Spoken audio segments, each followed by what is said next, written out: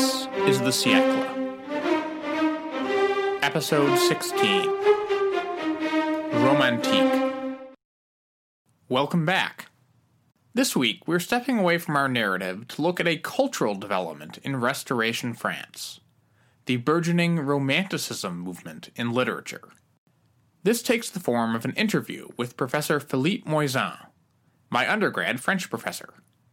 Interestingly, while this is episode 16 of the Siècle, it's in some ways the very first episode of the show.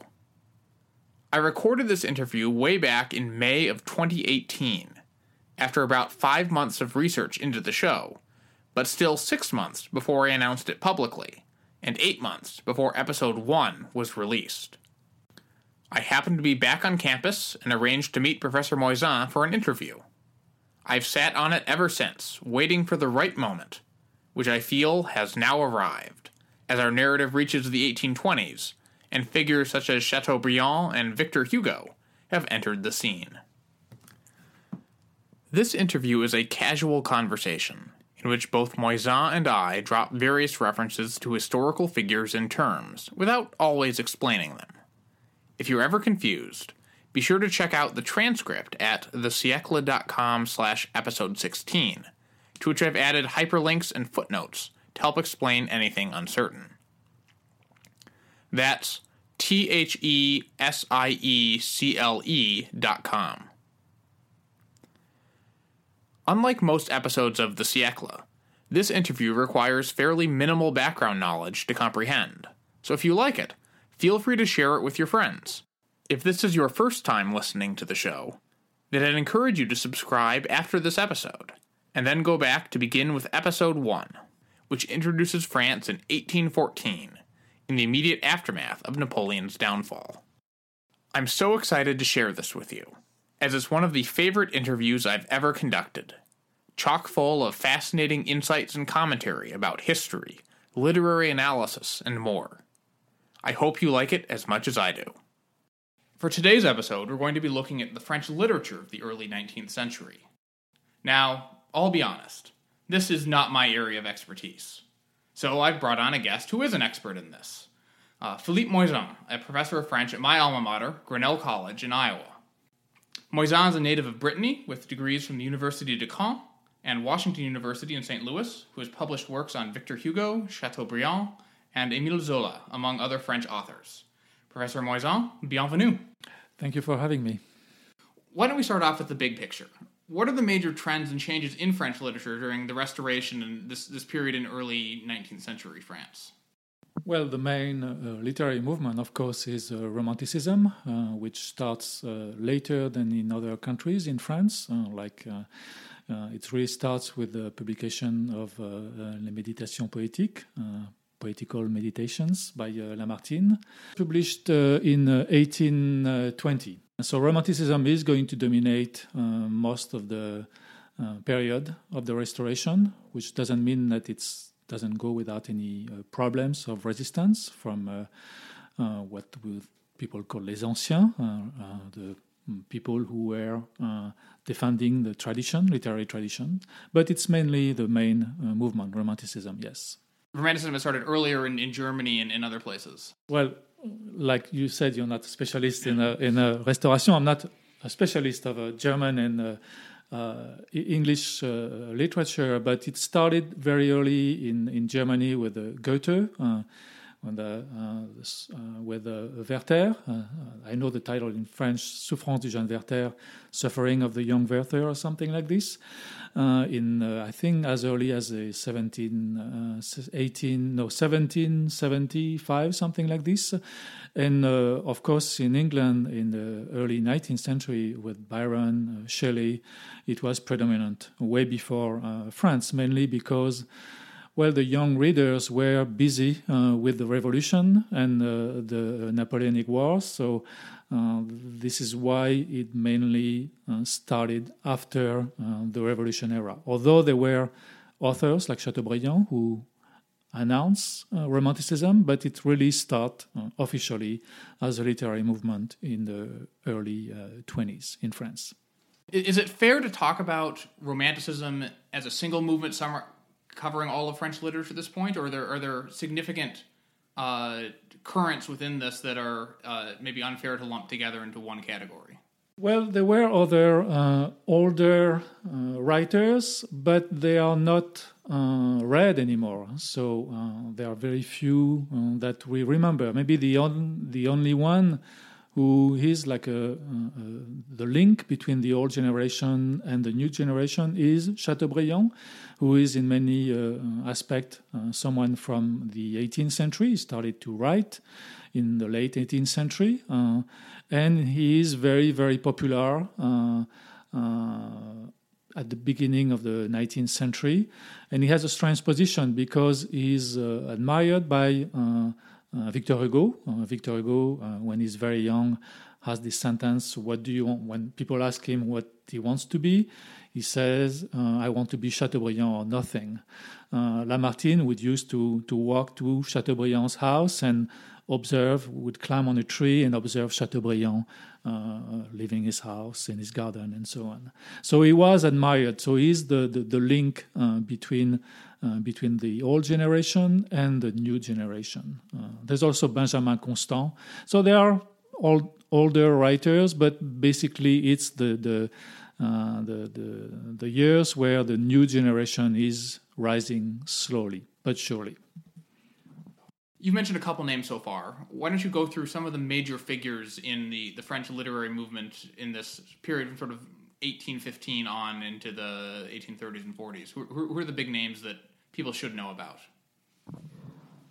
Well, once again, Chateaubriand is still very important, but I would say the two most important names, at least for the Restauration period, is first of all Lamartine, who is very important in poetry. He starts with Méditation poétique and poems like The Lake. He really starts the Romanticism in France. The second very important writer is, of course, Victor Hugo, who is going to be the main representative of this new genre, this new movement, Romanticism. And around Victor Hugo, there's a galaxy of several authors like de Vigny, Musset a little bit later. So they have salons, it's called a cénacle, and they talk about literature. But the main people, Lamartine and Victor Hugo. Lamartine is more about poetry. Victor Hugo is also a poet, but he's also one which was one of the main literary genre. Then he writes plays. So theater is where you need to gain power to achieve what you want. So talk about what characterized French Romanticism as a genre, as a movement, and what made it distinct from what came before and what came after. What are the unique characteristics of French Romanticism? Well, it's a complicated and complex system of ideas, so I will try to be simple. Basically, what is before Romanticism is classicism, and to characterize classicism is basically in classicism you need to respect a set of rules. And in Romanticism, you more transgress these rules. So you judge the quality in classicism. You judge the quality of a work, of a play, of a poem, if this poem respect the rules of the ancients, basically. In Romanticism, this is why this is the revolution. This is a literary revolution. You create everything. You break the old rules. Whether it is in theater in France, for example, in classicism, you have this règle des trois unités, which is like the rules that you have. The play needs to take place in one day, in one location, and one action, basically. What Victor Hugo is going to do is to break these rules. For example, one of these the most important play, I would say, in the romantic era is Hernani, which takes place in several locations over the course of several years or several months at least.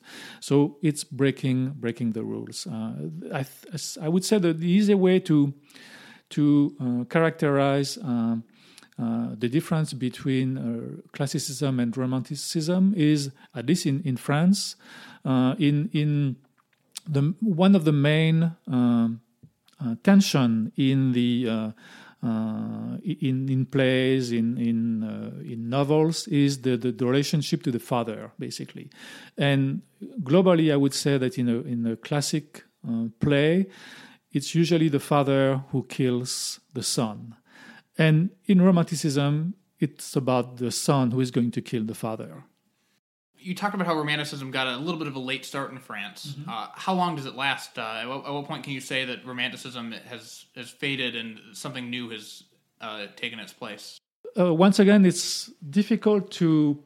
Well, there are dates that people know, but it's difficult to point out exactly. There's no 31st of December or January 1st in a cultural movement, as you know. So it's difficult to pinpoint exactly.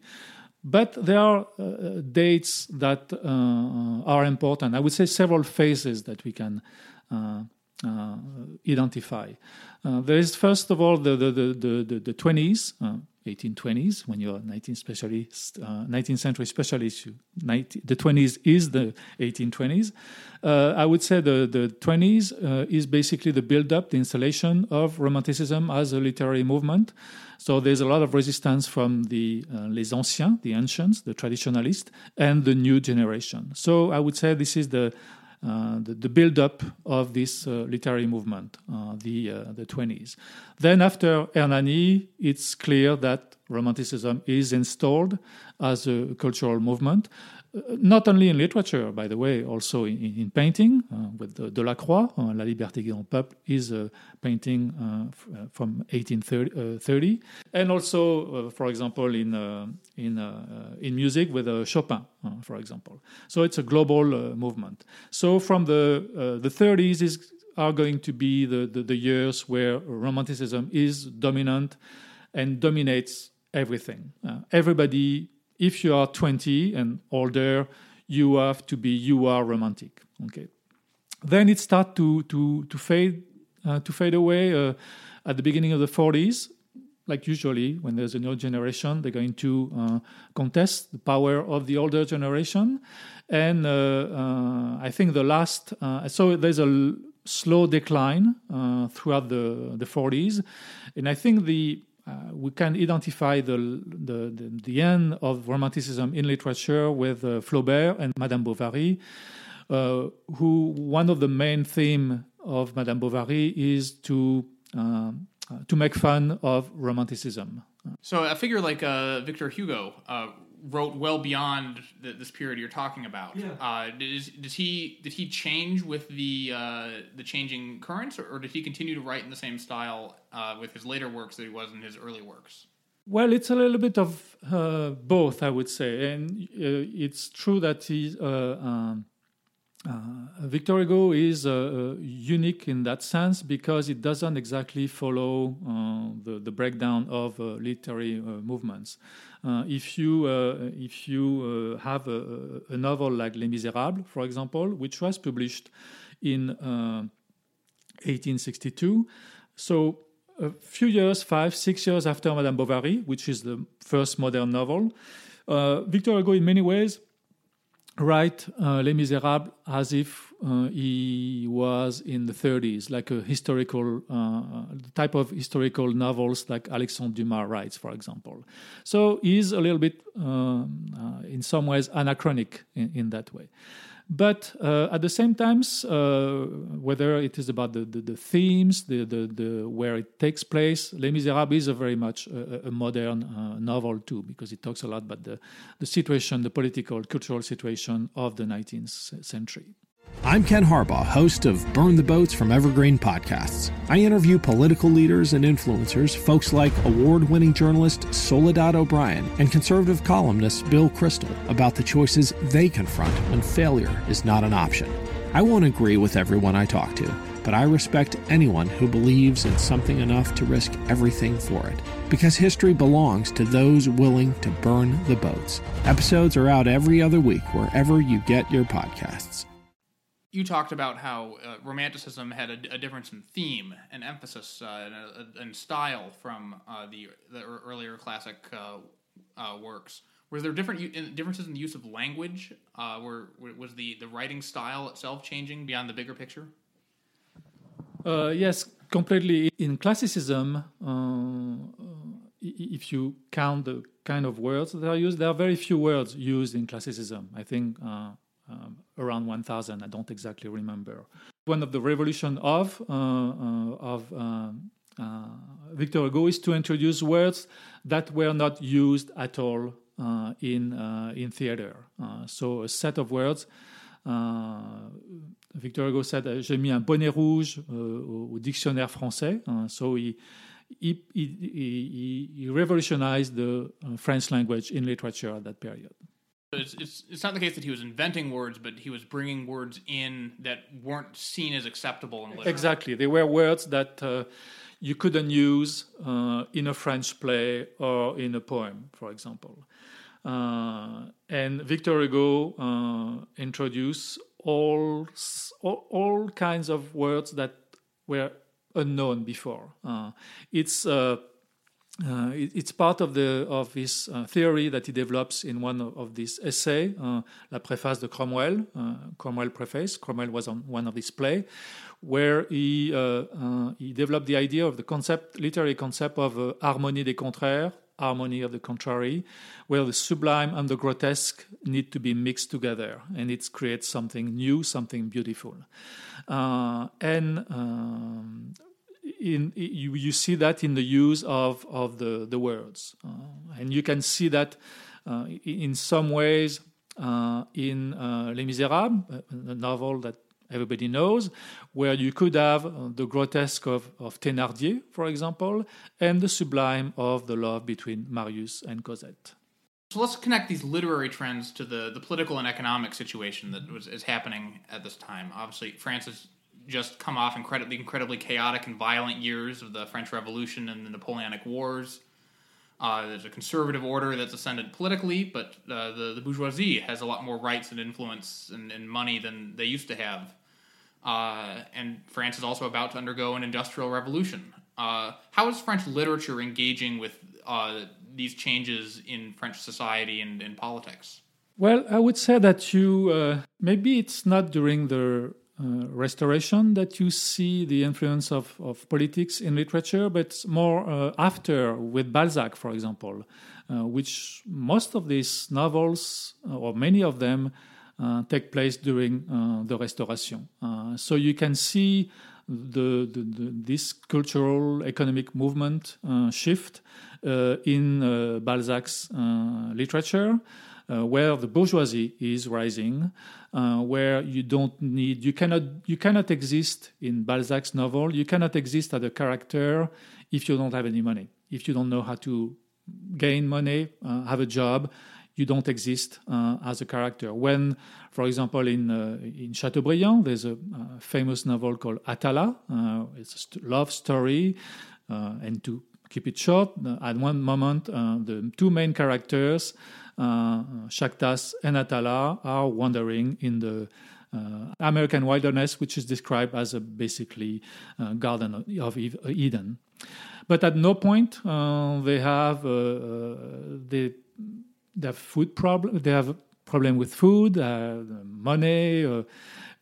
They can exist without the reality. I think the shift, and you see that its character exists in a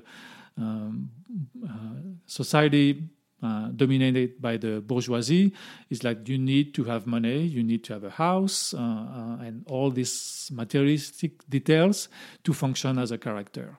It's interesting talking about the relationship of these writers to French politics, given that many of these writers at one point or another became heavily involved in French politics. Chateaubriand was a major Restoration figure. Lamartine was major in the Second Republic. Victor Hugo was a prominent critic of Napoleon III. Was there something unique about the stature of French literature that made this overlap between letters and politics so prominent? I don't know how far you can go, but there is a tradition of what we now call in French intellectuels, public figures who have written books, who have a voice in the public sphere, public political sphere. It of course started with the 18th century, with Diderot, Voltaire, Rousseau, were intellectual and have a discourse about the way the society should be run. So, in many ways, Victor Hugo, Lamartine, and Chateaubriand continue this tradition in the 19th century. But the term intellectuel will arrive with the Dreyfus affair with Zola, when Zola will have a real political influence because of his status, because he wrote books, basically. People are going to listen to him, but because Zola didn't have any political role, he was not elected in any shape or form, but he had his power, intellectual power, because he wrote novels. So they continue, they are part of this French tradition, I would say. Some of the figures you mentioned, perhaps most notably Chateaubriand, and then also a number of other figures, were also heavily involved in writing nonfiction at this time. Was that? Do you see that as something distinct from the literary changes in Romanticism, or was the changes in the nonfiction, both Chateaubriand's works on Christianity and other topics, the various histories of the French Revolution that were written during this time by Guizot and Thiers, is that part of the Romantic movement as well, or is that something different? Well, I think it's once again it's a complicated issue and very complex to deal with.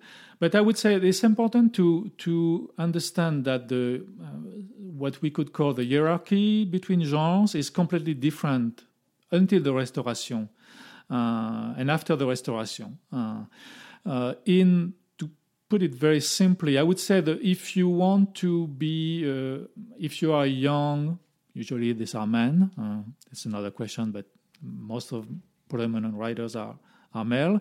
If you are a young man in the 1820s, the main genre is poetry and theater, and novels novel as a genre doesn't exist, or is at the periphery of literature. It's going to change completely with Balzac. Balzac is going to, in many ways, invent the modern novel, and the genre is going to be if you want to achieve something, you need to write novels, an important novel. So I don't know if it's answering your question, but it's more I would say fluid before Balzac, and less I would say after. You mentioned, of course, that most of these writers are male. Mm-hmm. What can you say about the degree of diversity that there was here? Were these all men from a fairly narrow socioeconomic class, or were there a diversity of perspectives? I know there were a handful of female authors at the time. French literacy was still not universal at this point. How diverse was the population of French authors and readers at this time? It's interesting about the Romanticism because many of the Romantic writers come from the aristocracy. De Musset, Alfred de Musset, de Vigny, Lamartine were all members of the aristocracy. So there's a paradox because the young members, some young members of this dying class aristocracy, were representing this new literary genre, at least at the beginning of Romanticism in France.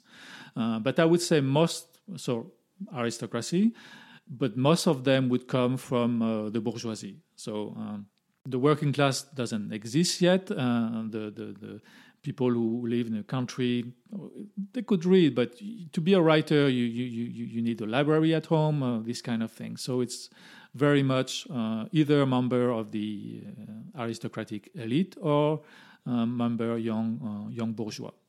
There are extremely few women. George Sand is probably the most famous one, but she's the exception. She had, because of her family was very open-minded. She had access to a library, so it's completely different. She's unique. Is there one author or work that you think really encapsulates the spirit of the times of Romanticism in the 1820s, 1830s, 1840s in France? Once again, these are difficult questions, but I would say I don't know where to start. I would say I would give several. I would say someone we didn't talk about it, which is a novel actually, The Red and the Black by Stendhal and Rouge et Noir, which describes the trajectory of a young man, Julien Sorel, and the novel takes place most during the Restauration, during Romanticism. So Julien Sorel is in many ways the archetype of a romantic hero. So to understand how a romantic hero or character functions, I think Julien Sorel would be a good character. So talk a little bit more about the Red and the Black and this character and why he's such an archetypical example of the Romantic period. Well, first of all, Julien Sorel exists in a society that is pretty much still dominated by the old classes, aristocracy and the clergy, and he's also a young man in his 20s who exists after the Napoleonic era. So Julien Sorel feels that first of all, he cannot be a Napoleonic hero. The war is over. And the only way he can survive is to play with the system. So this is one aspect that is important.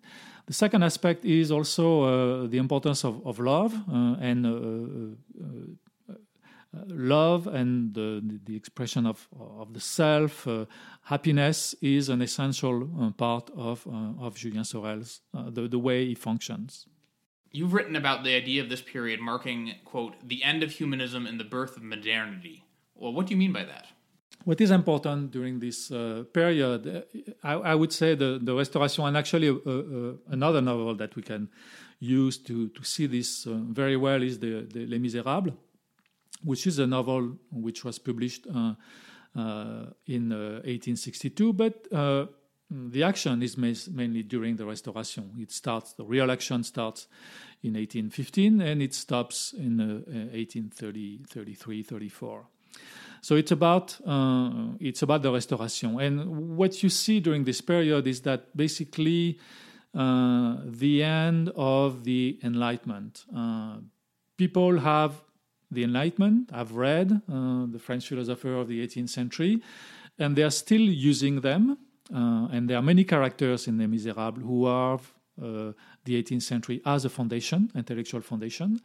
But one of the ideas of Les Misérables, what you can see in Les Misérables, the tools created by the 18th century philosophers are not working because the society is completely different. The 18th century intellectuals were talking about a world that was essentially rural. The 19th century is more and more urban. So the social problems that you have in the 18th century are completely different from the problems that you have in the 19th century. So you can see this in Les Misérables. This is what I'm talking about, actually. The end of humanism is basically the end of the way you see and you can analyze the world in the beginning of the 19th century. Then you have the creation of new tools. We talk about pre-Romanticism. We can talk about pre-Marxism. You're going to start to use or to invent tools that will be able to solve or try to solve the problems of the 19th century. So this period. Once again, it's difficult to pinpoint specific dates, but basically the first from 1820s to 1840s. There is some kind of a no man's land between Enlightenment and modernity. Final major question I'd like to ask you. This is all obviously interesting for its own sake, but what's the importance of this period in French literature? Why is it worth talking about and reading and discussing here in the 21st century? Why is this enduring and not just a historical relic? Once again, it's a very difficult question to answer. Why is it important to read 19th century literature? First of all, the problems are usually, I would say, universal. Many of the issues related to personal issues related to relation between man and woman, love, desire, it is still pretty much exists. There are differences, but the bottom line is we more or less function the same way as individual. There's the same way there is some kind of a universalism. Me, someone from China, from Spain, we are the same human. There's a universalism throughout the period. I am the same person there are many similarities between people who lived before me and me. So this is why it's important, because there's a dialogue that we can have between generations, between centuries. So this is why it is important. Also because it's an era that was it's the beginning of our modernity. It's the beginning of democracy, human rights. All these movement, these ideas were put in place during the 19th century. So it's important to understand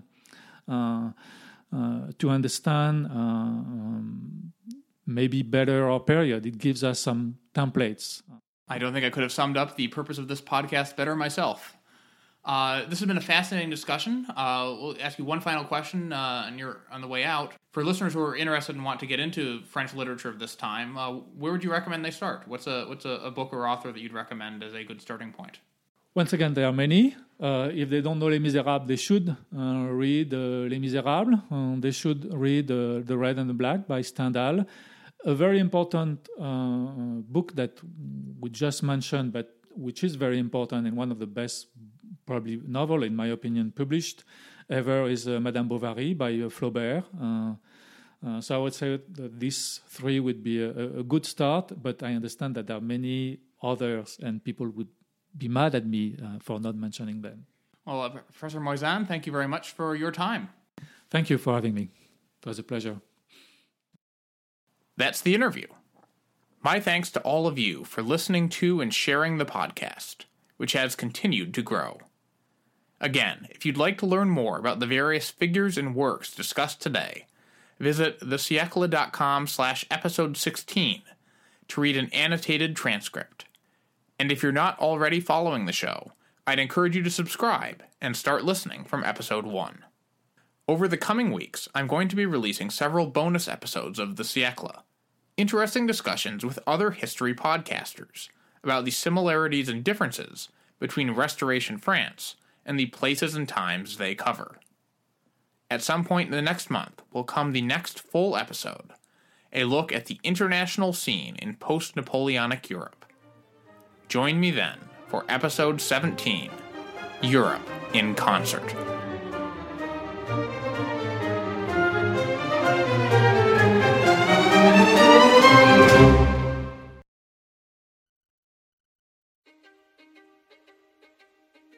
History is complicated. The story of human progress is long, messy, and riddled with controversies big and small.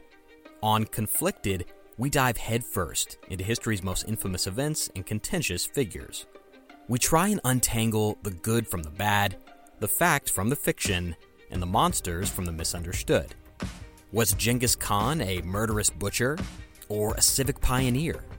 Did the Allied powers go too far in firebombing the German city of Dresden at the twilight of World War II? And how did the Marquis de Sade acquire such a sinister reputation? And was any of it true? These are just a few of the tough questions we wrestle with and investigate on Conflicted. So if you love history or just enjoy a good story, please join me, your host, Zach Cornwell, for a fascinating new topic each and every month. Conflicted, a history podcast, is available on Spotify, Apple, or wherever else you get your podcasts. I hope to see you soon.